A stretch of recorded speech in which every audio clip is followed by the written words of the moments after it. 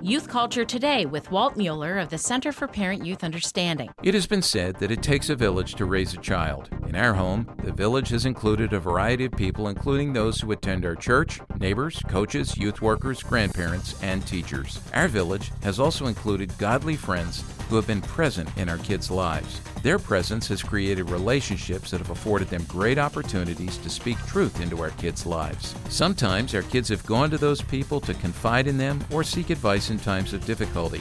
At other times, the relationships have been strong enough for those adult friends to approach our kids to say the difficult things that need to be said. Sometimes it takes another voice to speak before these things are heard. Build those friendships, and you can bet you'll be celebrating their positive and godly influence on your kids more than once. And if your child clams up and won't talk to you, ask him to talk to one of these other adults he knows and trusts. For more on youth culture, visit us on the web at cpyu.org.